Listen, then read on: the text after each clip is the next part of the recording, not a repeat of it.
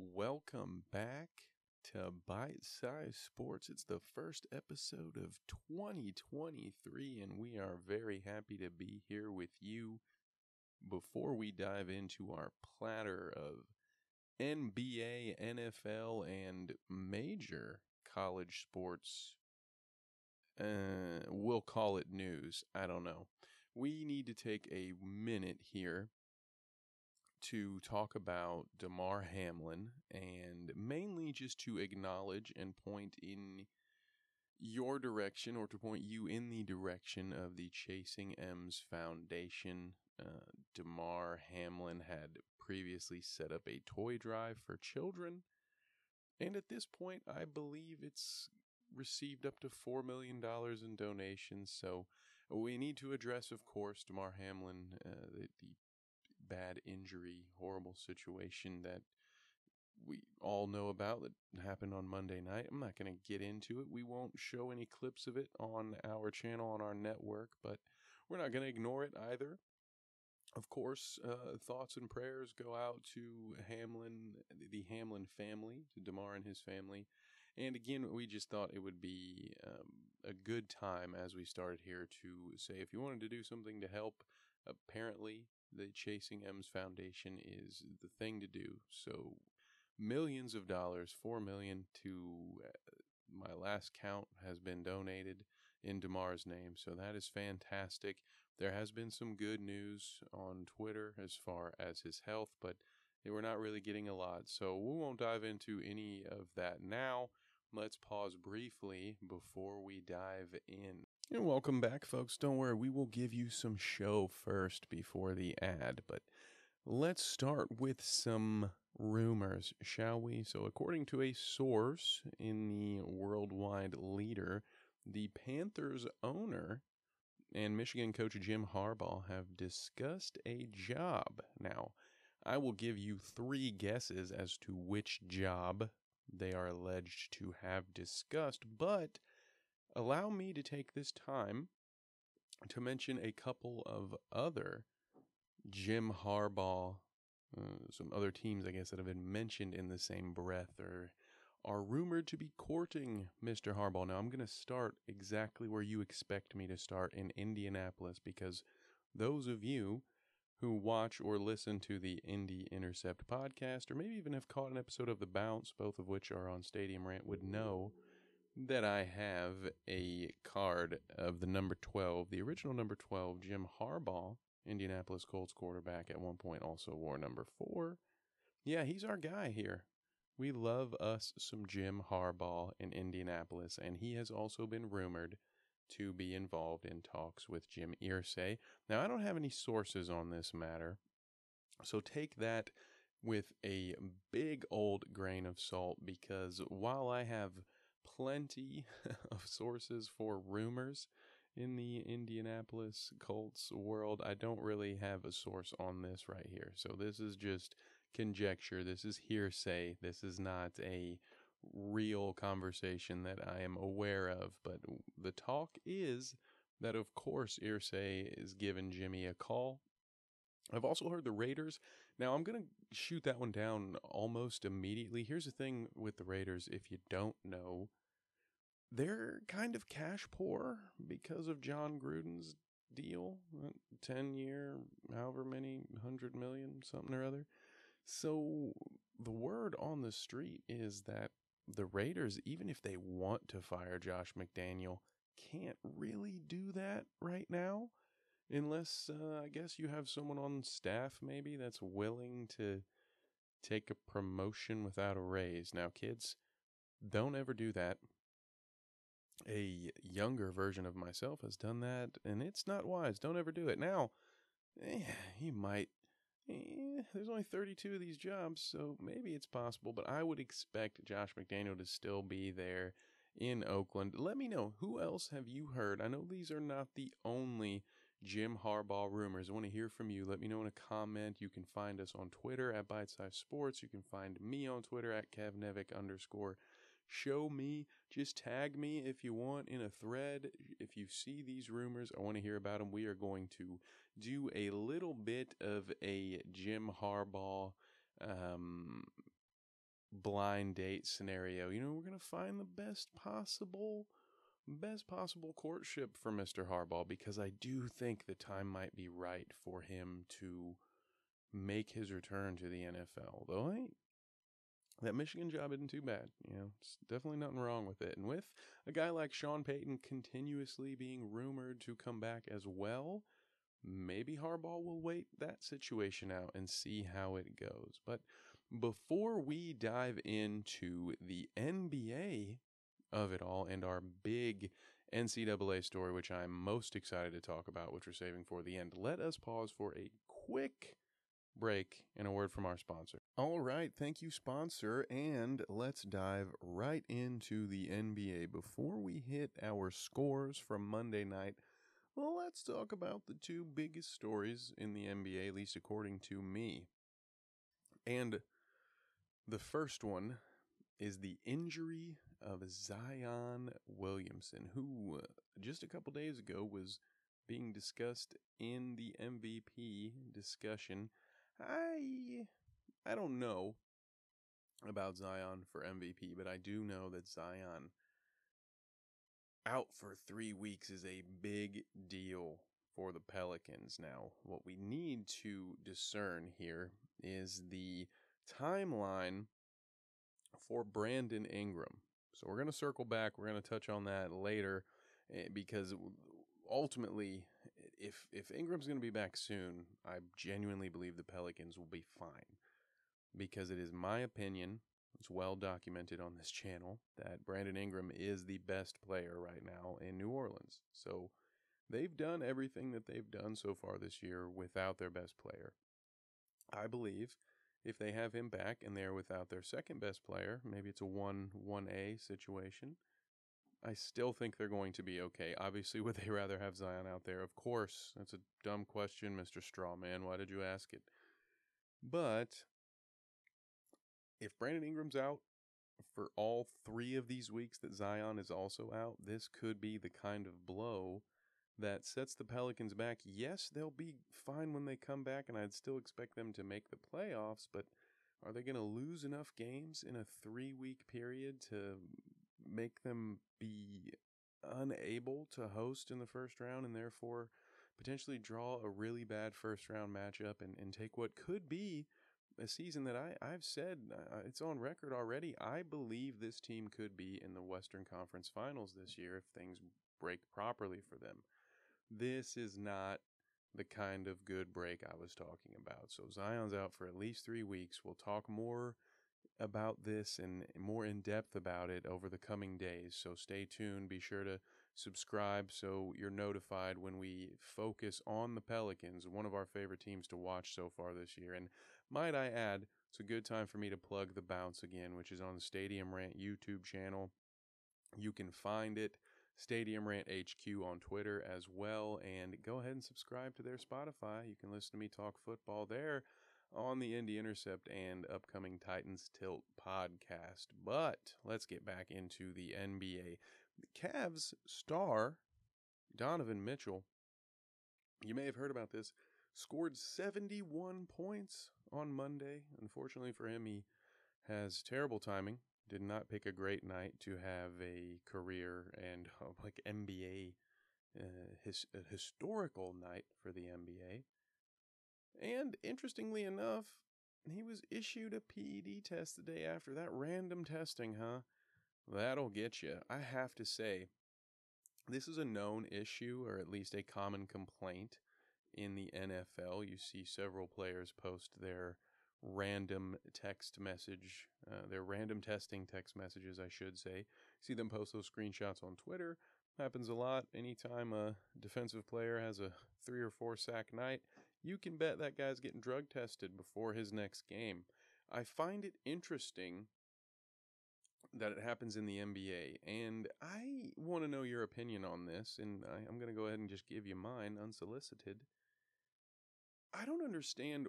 So what's the performing enhancing drug that is going to make you better with basketball? So is there something, I'm sure that maybe there's something that can help with your stamina, but it's not like if you bulk up in the NBA and you get jacked, it's not like you can be Sammy Sosa, who is a twig, and then all of a sudden he's hitting 60 dingers a year. And Mark McGwire and some of those guys would argue that despite the fact that they were on PEDs, it made their home runs go further. It didn't necessarily account for all of their home runs. I'm not here to have that argument with you, but what I am here to argue is what PED could Donovan Mitchell have been on that's going to explain his 71-point night? I don't know about the performance enhancing drug that just makes you money that night and just, makes your shots go down. I think it's kind of goofy by the NBA to test him after that game, especially when it's so transparent like that. Random? Really? Come on, that's random. We're just going to test him after his 70 burger. Nothing to see here, folks.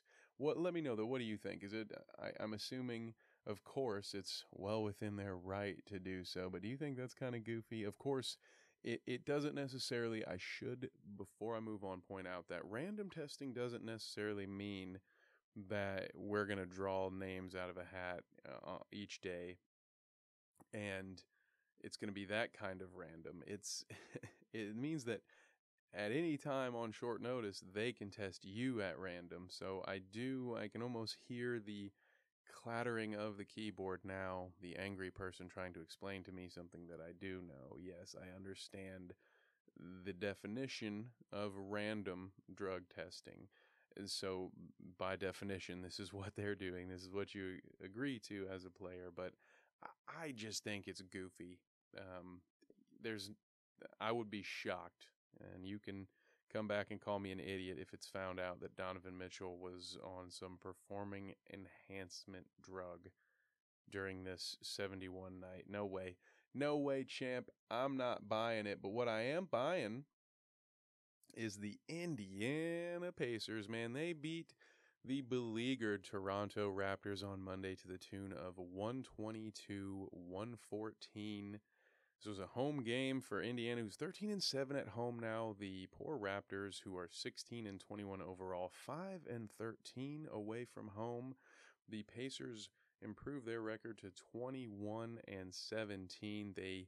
It was really a tale of it was a seesaw, if you will. It's not even really a tale of two halves. It was a tale of four quarters. Each team alternating who would win each quarter. The Raptors started out with a 33-point first quarter, taking the lead, but the Pacers would outscore the Raptors by 13 and drop 37 in the second quarter, which would be quickly negated by the Raptors' 33-25 victory in the third period. But the Pacers bounced back to win the fourth by 7. So a seesaw all the way. Tyrese Halliburton had himself a pretty nice game. Moving on and staying in the Eastern Conference, at least as far as the home team is concerned, the Charlotte Hornets continue their, quest for Victor Wembanyama, The Lakers continue to try to stay alive. They're at 16-21 after this 121-115 victory against Charlotte. LeBron had a nice looking reverse jam, as I'm seeing in the highlights, but this was a fairly handily won Lakers game, but I do think it's worth noting that the Hornets outscored the Lakers by 12 in the fourth. This game didn't need to be close at all. The Lakers kind of fell apart there in the fourth quarter. Let's actually take a closer look at the box score on this one as we dive in and see what exactly happened to the Lakers. Do we need to be concerned by this fourth quarter collapse? LeBron, 43 points. He continues to do much more than anyone expected him to do at 38, or that any 38-year-old should at least be expected to do, and B, too much than should be asked of him at this point in his career and at this point in a season. But it is what it is. Anthony Davis is out, and LeBron has been quite vocal, as we have been here on this channel, about this current Lakers team not being built properly. It doesn't benefit him. There aren't shooters around him. Don't worry, we will go over that clip on tomorrow's episode of the Wild World of Sports, which you can find on our YouTube channel. So please go ahead and check that out. Go ahead and subscribe so you'll be notified when it is there. We're going to talk about the Lakers quite a bit. So it's been a while. So just cut me some slack. All right, we're not Lakers Central over here. We want to talk about all the NBA teams, but it's high time we talked about Los Angeles and LeBron's the apparent riding of LeBron. Let me rephrase that. According to Darvin Ham, so I understand the temptation, but I really think it's a bad idea. This Lakers team is going to have to make some moves. And honestly, even if they aren't able to do it this year, you may have to start considering the fact that LeBron is one of the few assets you have left. And if you're not going to make it work, you might be trading him in the offseason. So maybe let's not play him 40 minutes a night, Darvin. Somehow, this front office and the coaching staff need to get on the same page, need to figure out what they are doing. And what we need to do is move on because let's face it, folks, the Hornets, how would you like me to break this down? They do not have a bench. They combined for, let me see here, 27 points off the bench. That's not good. Most of their starters, well, let's see. Actually, Rozier led the team with 27. So Alonzo, okay, 24 points on 22 shots. Did not shoot well from three.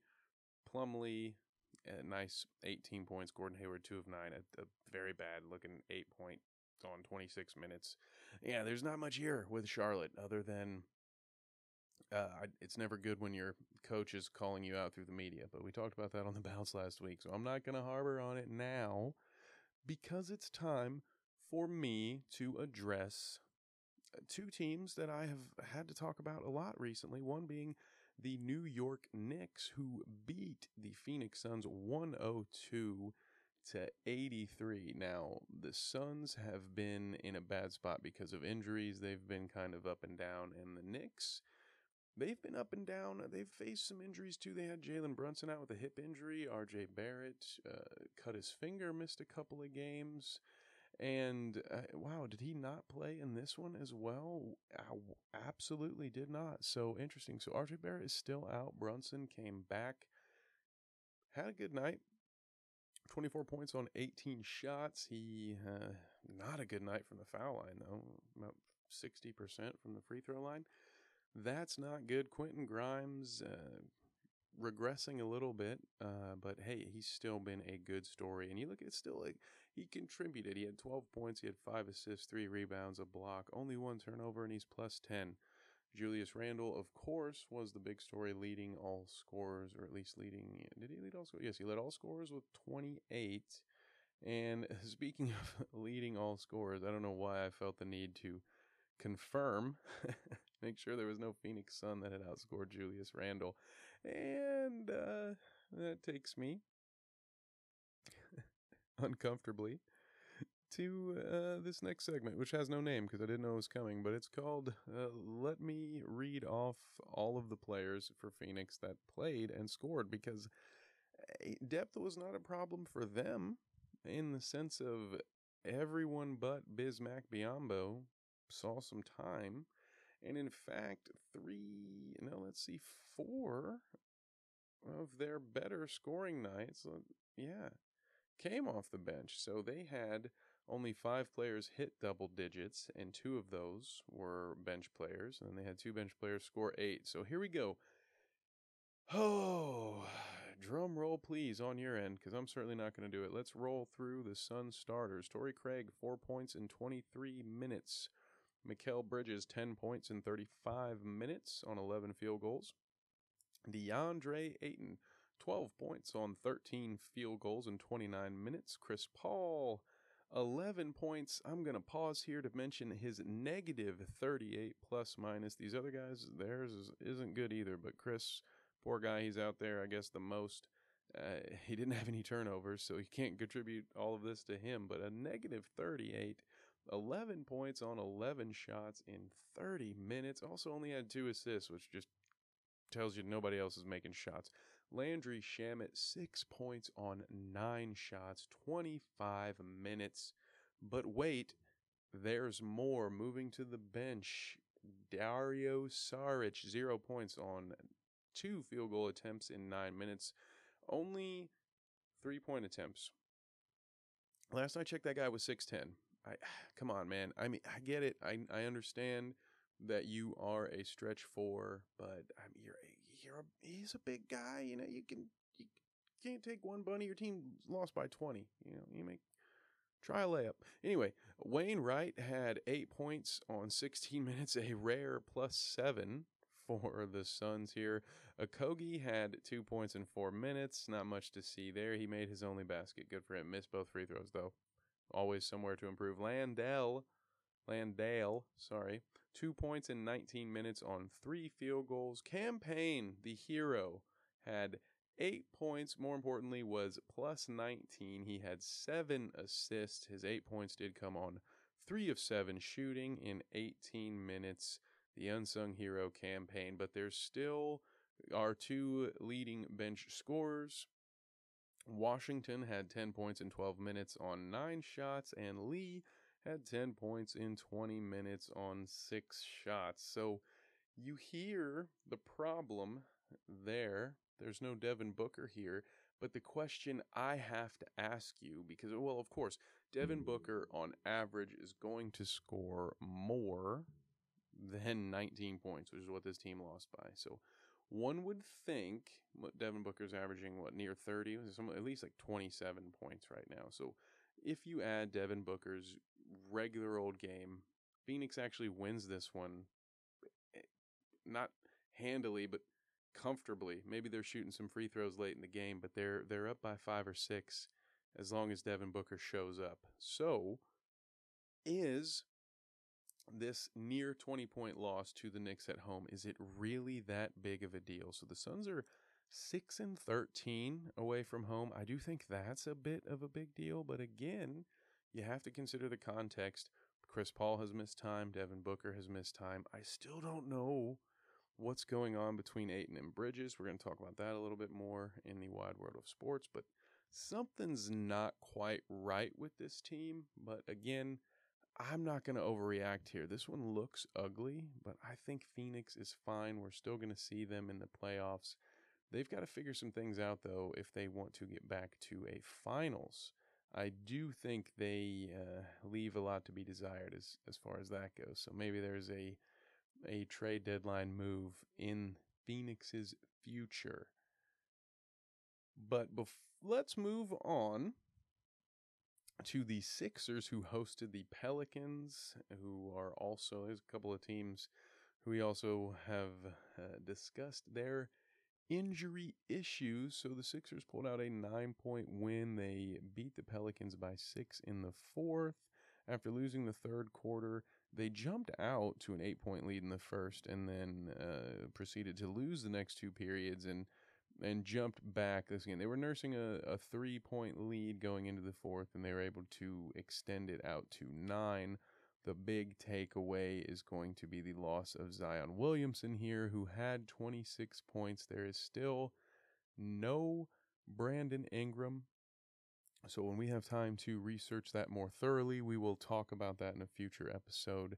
The long-term effect that this could be having on New Orleans, but the big takeaway here, Philly wins this game. They're 22-14. They're 15-5 at home, and I'm going to pause briefly in our recaps to talk about some rumors that I've been hearing.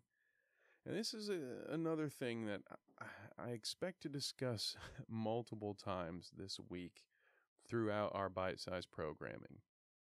But I continue to see rumors of James Harden wanting to return to Houston, and I just don't understand it with the extra context of last season or the off season in which James Harden, he has to deal with all of that tampering because he takes a team-friendly deal in order to sign PJ Tucker and his other former, was it Harrell as well, Montrezl Harrell?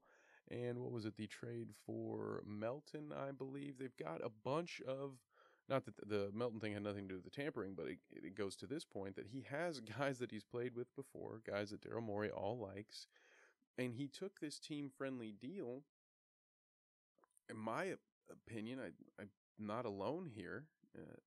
The whole reason that was considered tampering is that it's a team-friendly deal, and the idea that he would take that and then want to jump ship and go to Houston where things are not good. Yes, you have the potential for Victor. It's, I think, very likely as well that they'll end up with the 2 spot and potentially have a Scoot Henderson pick to deal with and maybe make some decisions about their future with some of their current guys right now. I, why would James Harden want to leave Philly to go back to Houston? Answer me that, because from what I'm seeing, this team, Embiid had 42, by the way, in this win against the Pelicans. Harden had 27 with 8 assists. An efficient night for him. 8 of 19 from the floor, 3 of 9 from 3, 80% from the foul line. Not a bad night. I mean, that's a great night for what we're getting from James Harden now. Only 1 turnover, plus 10. Great.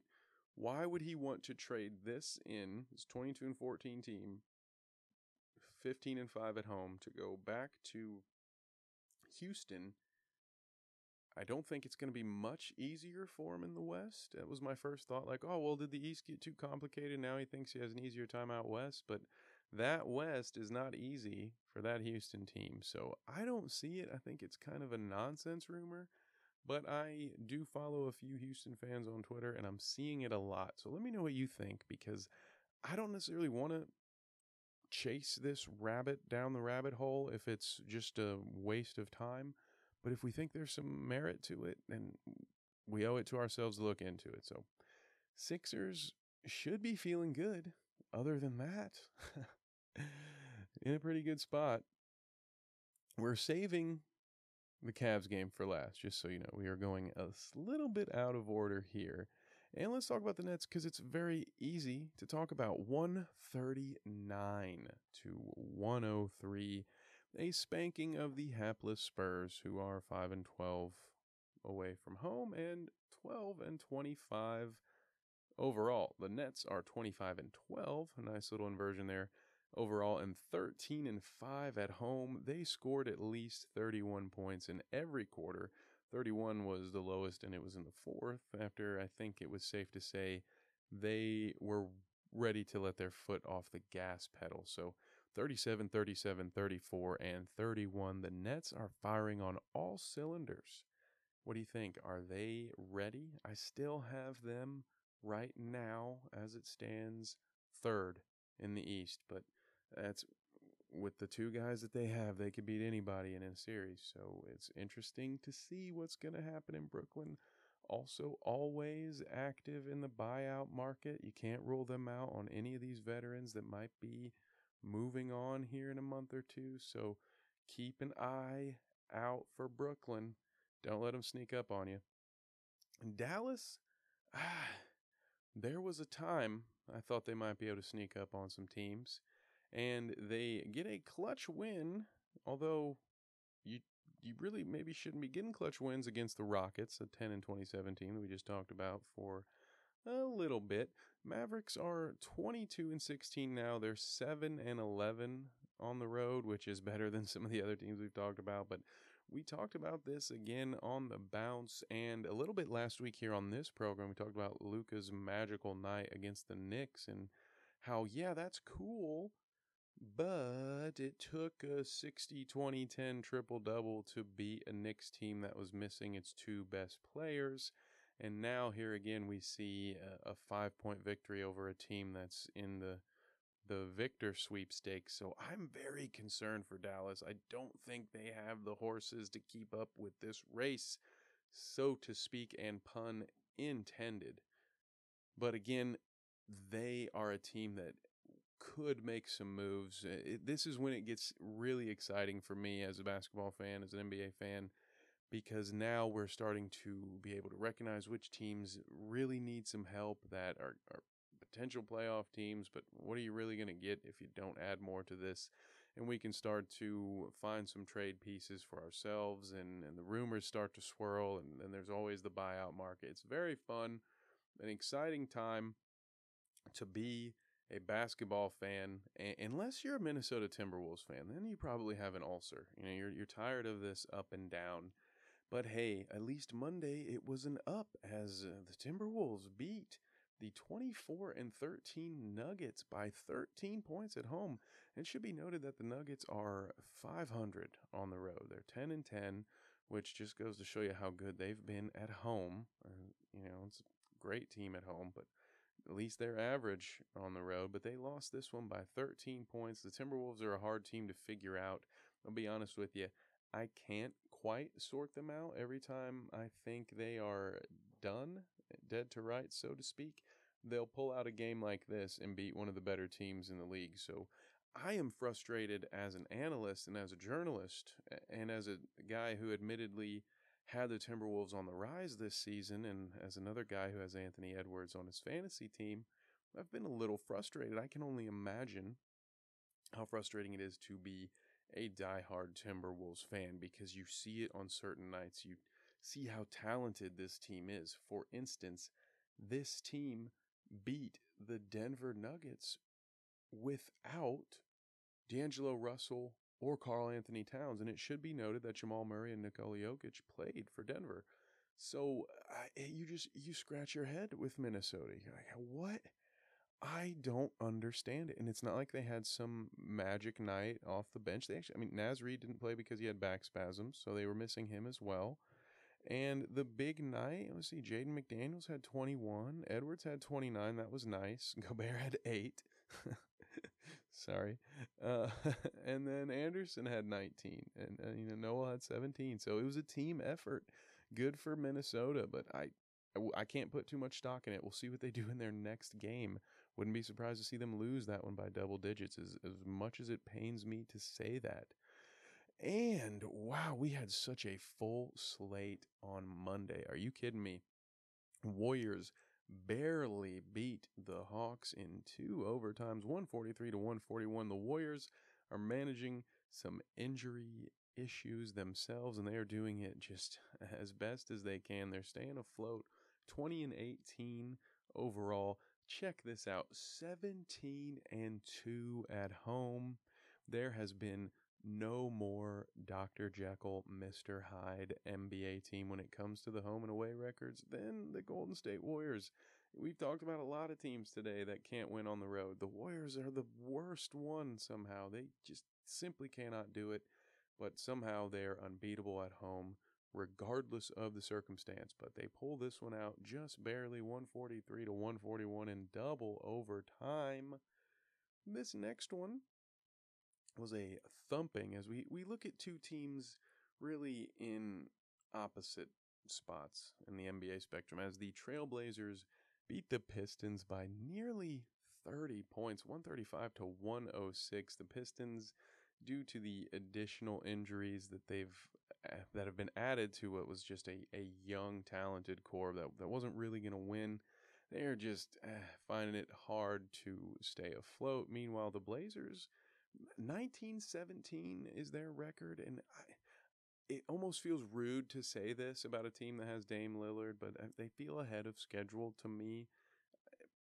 I know 19-17 isn't an amazing record, but I wasn't expecting Portland to be as serious of a threat as I see them right now. You watch these guys play, they would give anyone a hard time in a best of 7. Shaden Sharp, who gets plenty of time on this channel and over on our Stadium Rant channel, might be the best 2-foot leaper in the league right now. He is just a freakishly good athlete. So much raw, untapped potential with that youngster offensively. The Blazers have a bright future, and they're winning some games now, so it's interesting to see.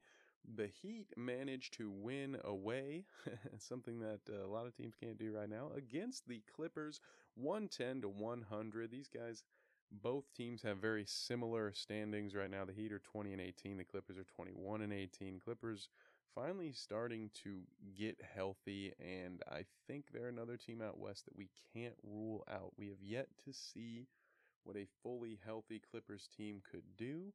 And if we are blessed enough to actually see it for the remainder of this season, which I question, then who knows? We have Kawhi, we have Paul George, we have lots of depth and talent here. We have the Morris twin, we have Zubats, Reggie Jackson. Terrence Mann, Batum, Powell, John Wall. You got Kennard coming. I mean, they've got shooters coming off the bench. Like Powell and Kennard themselves coming off the bench. That's a formidable offensive second unit. Now, it didn't happen against Miami on Monday night. That's for sure. The four of these guys that played, and Covington didn't play, but Batum, Powell, Wall, and Kennard combined for 33 points, which just isn't great amongst the four of them. But the whole team had a bad shooting night, it seems. Kawhi Leonard did not play, and the Heat walk away with a 10-point victory. So now it's time for the game of the night from Monday. The Cavaliers, in an overtime victory, they won by 11 in overtime, 15-4. They outscored Chicago in overtime. The Cavs are now 24-14, 17-4 at home, as the Bulls are 16-21, 7-12 away. I still think the Bulls should blow it up and sell off the assets that they have and get ready for a rebuild. But just tell me what you think there. The Bulls are another team that as soon as I'm ready to completely write them off, they will beat a good team and be like, well, see, this is the team that the front office probably thought they were putting together when they made these decisions. But 16-21, you just don't have it. What could the Bulls team possibly stand to win? Now, we talked about Donovan Mitchell being randomly drug tested. Did we talk about? No, we did not. I hope you saw his tribute to Wilt Chamberlain in a photo. He held up a card with 71 written on it, much like Wilt's photo of 100, although Donovan added a Cavs chain that he was holding next to it. So that's what you got to do when you pay homage. You have to do something that makes it your own. So there have been only 3 70-plus point games in the last 20-something years. They have all 3 been achieved by shooting guards, and all 3 of those shooting guards were the 13th overall pick, those being Donovan Mitchell, Devin Booker, and the great Kobe Bryant. So there's your cool stat, bro, for the day, brought to you by Bite Size Studios and, of course, Cool Stat Bro. Go ahead and follow that on Twitter if you'd like.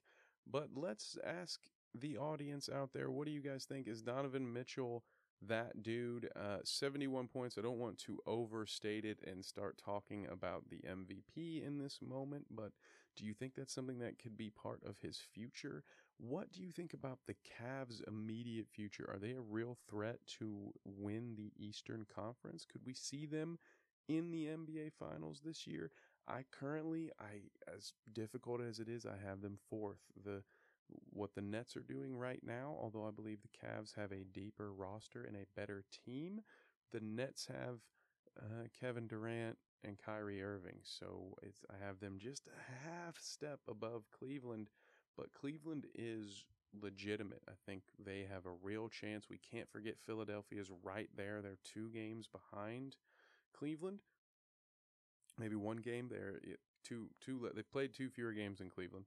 Same amount of losses. So they're right there with them. But I think Cleveland is the truth. I think this is a team you have to look out for. They have lots of bodies in the front court that they can defend with. They have good ball handling guards. They have many players that can create shots for themselves when they need to.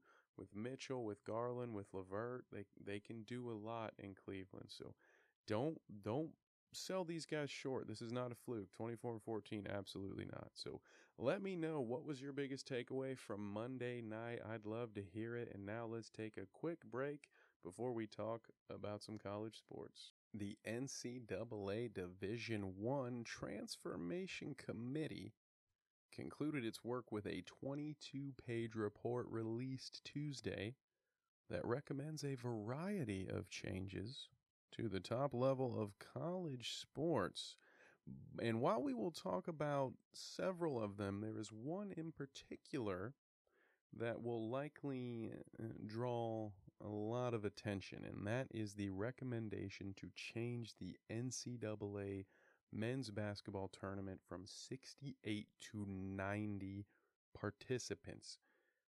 What are your thoughts? Before You are subjected to mine. Let me know right now. What are your thoughts? First take gut instinct on 90 teams in the NCAA tournament. I'm going to think out loud just a few takes just immediately off the cuff that I expect to hear. At 90 teams, why are we even playing a regular season? Why don't we just have a tournament where everyone is in? And that way, we no longer have to deal with bubble teams. Because, spoiler alert, I am going to tell you this now about my take. I'm here to tell you that whether it's 68, 90, 64, 16, 12, 8, 4, it does not matter. There will always be 1 to 3 teams for whom you could make an argument and say, man, these guys got robbed. So don't think that's going away. Don't think that we're going to stop arguing over 90 and 91, just like we didn't stop arguing over 67 and 68 when those 4 teams were added just a few years ago. So I think this will be very interesting. We'll never see a perfect bracket again, right? At 90, holy cow. My goodness, I think it would probably take the fun out of filling out brackets. I will say that. A 90 team bracket, I don't know how much I'm going to enjoy that, but let's talk about the committee's recommendation briefly. So the committee is recommending allowing 25% of teams in sports sponsored by at least 200 schools to compete in championship events. Did that make sense? Okay, so let me unpack it and reverse engineer it in case you didn't follow. So any sport that has at least 200 schools competing should allow 25% of those teams to compete for that sports championship. Does that make sense? Okay. So, i.e., using that example with the bare minimum, if there are 200 schools, 50 should be allowed to compete for the championship. You with me? Capiche? We're moving on. Each sport will have the opportunity to take a look comprehensively at what the impact of expanded brackets might be and whether or not it's something they should pursue for their particular championship, said Ohio University Director Julie Cromer, who is the co-chairperson of this committee. And it should be mentioned that this is not something that's going to happen. It might not even be likely to happen. It is just their recommendation. But the final report will be presented to the Division I Board of Directors for consideration ahead of next week's NCAA convention in San Antonio. A little fun fact we brought up last week that it was about 115 years ago on December 28th that this little NCAA deal was founded. So go ahead and check that out in the archives. But the report also pushed for more sport-by-sport governance in Division I and enhanced expectations for Division I schools to create a more uniform experience for athletes. Now, I do want to take a minute. I should have done this at the start, but all of this can be found at more detail. I'm not going to read the entire article for you, but this is an ESPN article. Let's go back to the top here briefly. Titled NCAA Recommendations Call for Bigger Championship Events. It is Associated Press. And let me find the author we want to source here. It's just stating the Associated Press. So I'm sorry to the author of this article, but it's not written clearly here on ESPN, so I apologize. But there it is. That we get that information that I've read to you from that article. Now, before we talk more about the 90 team tournament, let's talk about some of the other recommendations because some of these might not get noticed by everyone, and I think there are some that are just as interesting. So, let's hear some of the notable recommendations. The first one being requiring schools to create a, quote, direct pathway for full-time clinical services of a licensed mental health professional exclusively dedicated to serving student athletes. Now, this comes at an interesting time, as we've also seen notice of an Iowa player that is going to be leaving to address his mental health. So it's hitting the news at the right time. a good move, I think. Look, mental health is a serious thing. A lot of people deal with it. A lot of athletes have come clean about it, and I think that has been healthy for a lot of us. And so this sounds like a pretty good recommendation. Let's go to the next one. Schools and conferences should create student athlete advisory committees similar to those used by the NCAA to allow athletes to be more involved in decisions. That sounds like a players' union. Student athlete advisory committees. I like it. I'm gonna tell you, maybe I am miscategorizing it. So don't, if you're anti-union, whatever, don't let my characterization of this paint that in a negative light for you, because that's just my opinion of it. But it sounds like a good idea. I think the student athletes who are so involved in generating and creating this profitable product should have some say in it, probably. So, moving on, schools and conferences should create, I just read that one, require more accountability training and certification for coaches. That one had some emphasis on it. All about that. And even there have been times in the past with other certifications that it gets, instead of implied, it gets suggested. So I like seeing it require more accountability, training, and certification. You see that stuff even in state law and stuff. It's like, oh, this is a great idea. We will offer it to everyone, but we won't require it, which essentially means you haven't done a goddamn thing. The committee also recommended expanding permissible benefits to athletes to include more pay for travel, elite training away from the school, educational incidentals, and more money toward housing and meals. What is educational incidentals? That is the one I would like some explanation on, but other than that, sounds good. Elite training. These are some of those buzzwords. You got to be careful. You got to be careful saying words like elite training away from the school. That sounds like something a detractor would leech onto, grasp onto for dear life and say, well, they need elite training, educational incidentals. What does that mean? More money toward housing and meals. That's, can't argue against that one. But I would like to know what an educational incidental means. I'm assuming, let's say a book gets lost or stolen. I'm sure that would cover it. Extra supplies needed.